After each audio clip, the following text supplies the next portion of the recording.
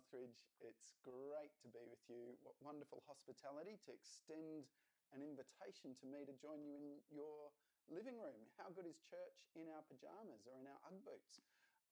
My name's John, and I'll be sharing the word with us today. We are partway through a series in the book of Hebrews, and I'll be reading from chapter 4, verse 14, through to chapter 5, verse 10.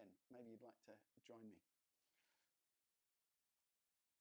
It reads, "Therefore, since we have a great high priest who has ascended into heaven, Jesus the Son of God, let us hold firmly to the faith we profess.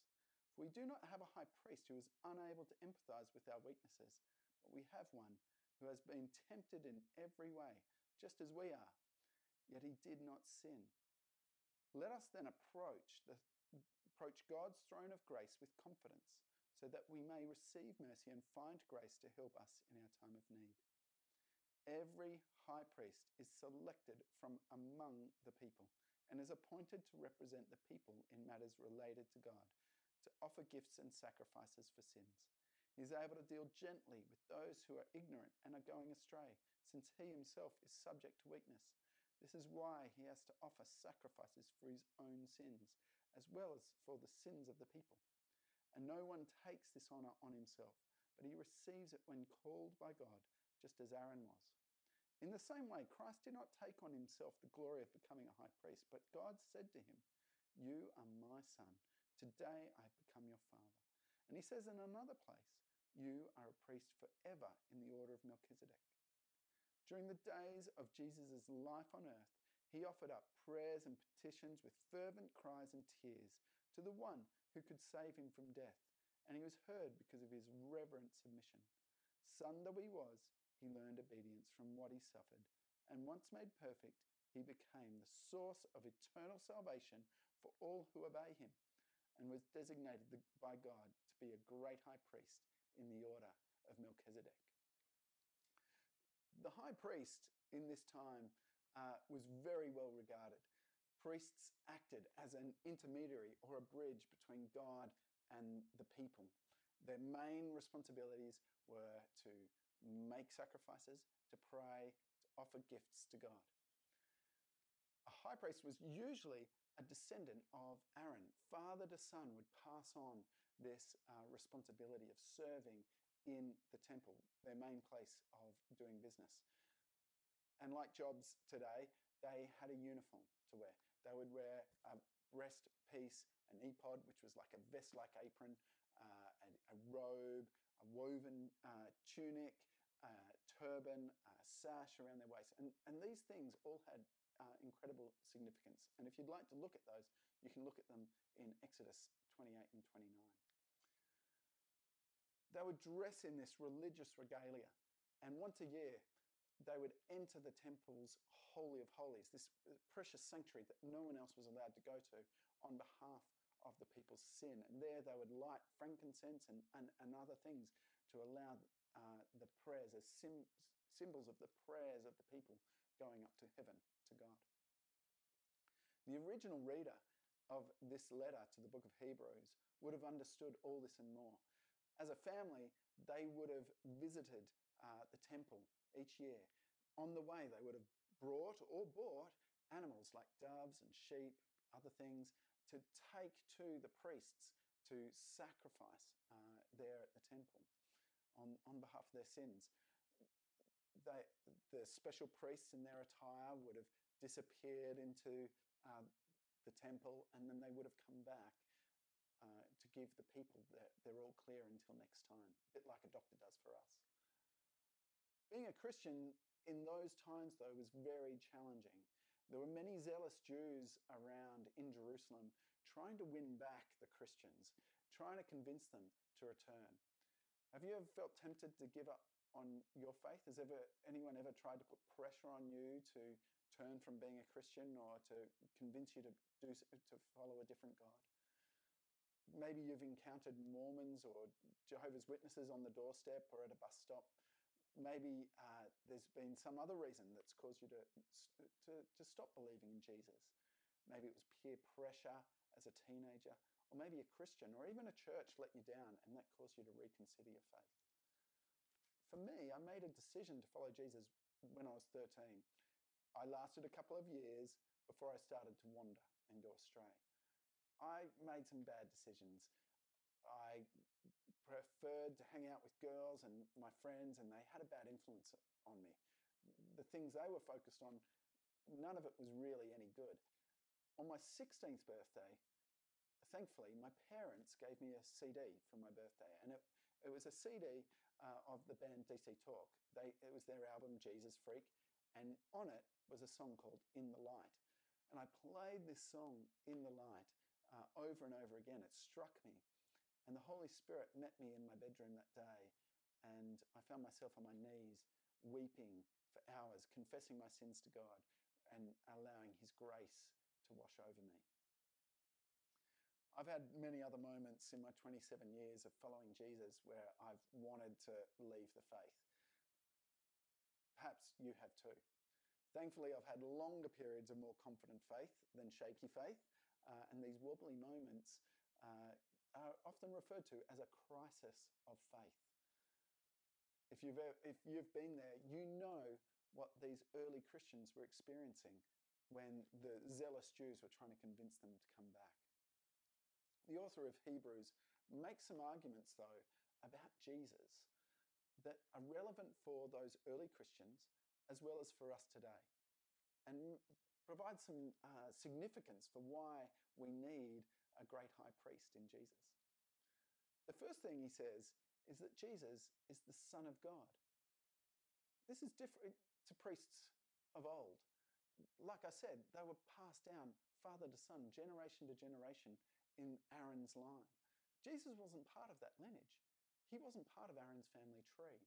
Instead, we see the author refer to Psalm chapter 2, verse 7, specifying the relationship of God the Father and Jesus the Son, which is obviously a more significant and much more divine ancestral line than that of Aaron and Moses. Jesus is able to jump ahead of any other priestly order as a result of this. And in fact, he gets assigned to the order of Melchizedek, which we'll unpack over the coming weeks. The second thing is that Jesus was appointed to this role by God. The priestly role had a high standing, a lot of status within Jewish society. After the exile of the Jewish people to Babylon and their resettling the land of Israel, they weren't able to appoint kings. They were continued to be under influence, political influence from other nations, neighboring nations.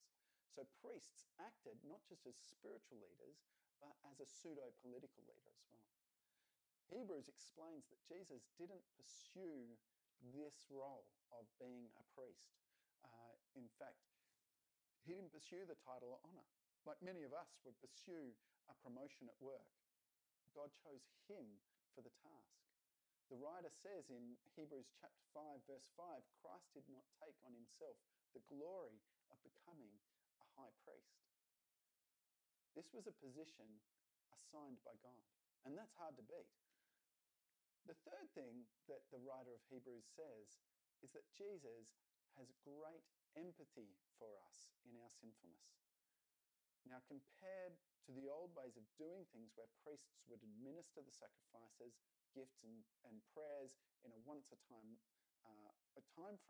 year time frame, Jesus came among us. He understands our temptations and reasons for sinning and is ministering on our behalf for all of time. Jesus didn't choose to do business in the temple's exclusive Holy of Holies. He does his business in the streets and in the homes of drunks and sinners. Theologically, this is referred to as the incarnation. Jesus, the Word, made flesh and walked among us, as John's Gospel puts it. While Jesus is seated at God's right hand in the throne room of heaven, he doesn't look down on us from afar. No, because he came down to earth, he's able to meet with us face to face. Eye to eye is how he meets us. He comes to our level. And nor do we have to shout across a great gulf to get his attention, for him to hear us. No, he's close. He's given us his Spirit. And he's able to hear our struggles in close proximity. He understands the temptations we face, but also knows the way to overcome them because he himself was tempted, but he didn't sin. I like how Hebrews chapter 5 verse 2 put it and describes how Jesus corrects and guides us. He is able to deal gently with those who are ignorant and go astray. Isn't that kind? He's so gentle with us. It's among us and our pain that Jesus ministers, forgiving sin, healing the sick, casting out our demons, setting us free. But Jesus goes further still. Jesus was fully submitted, fully obedient to the will of God. In these verses, we read about Jesus' extraordinary obedience. It transports us back to this moment in the Garden of Gethsemane when Jesus agonizes to the point of sweating blood for the task set before him, the task of the cross, going to the cross to take on our sin. He asks God, his Father, to take this assignment from him, this assignment to save humanity from sin and restore our relationship with God the Father. He surrenders and says, yet not my will, not what I will, but what you will. Isn't that beautiful? He comes to a point where he surrenders for us. This temptation to quit, though, he had this temptation to quit, but instead he surrendered to what truly qualified him as our high priest.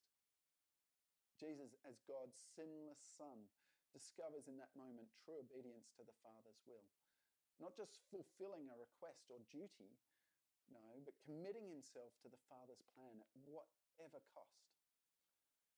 The Hebrew writer explains this is what makes Jesus perfect.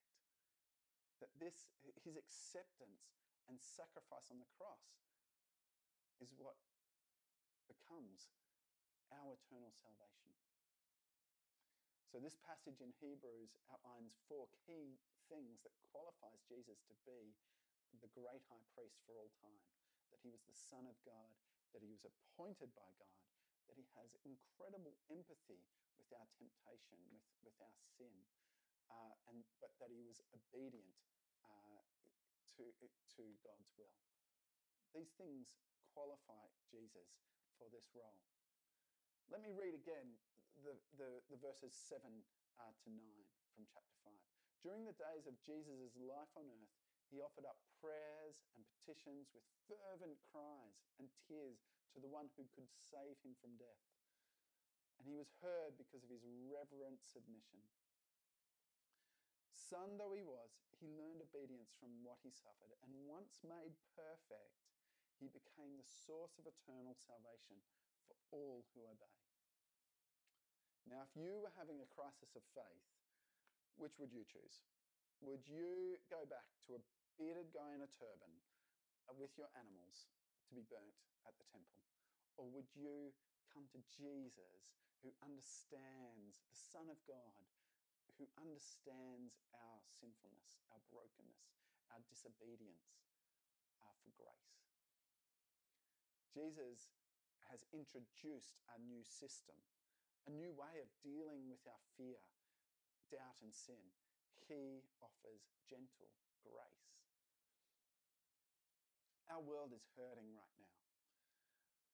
Coronavirus has taken the lives of almost 300,000 people, and many families have been impacted with sick and suffering loved ones. Businesses are closing, jobs are being lost. We can't visit our elderly family members.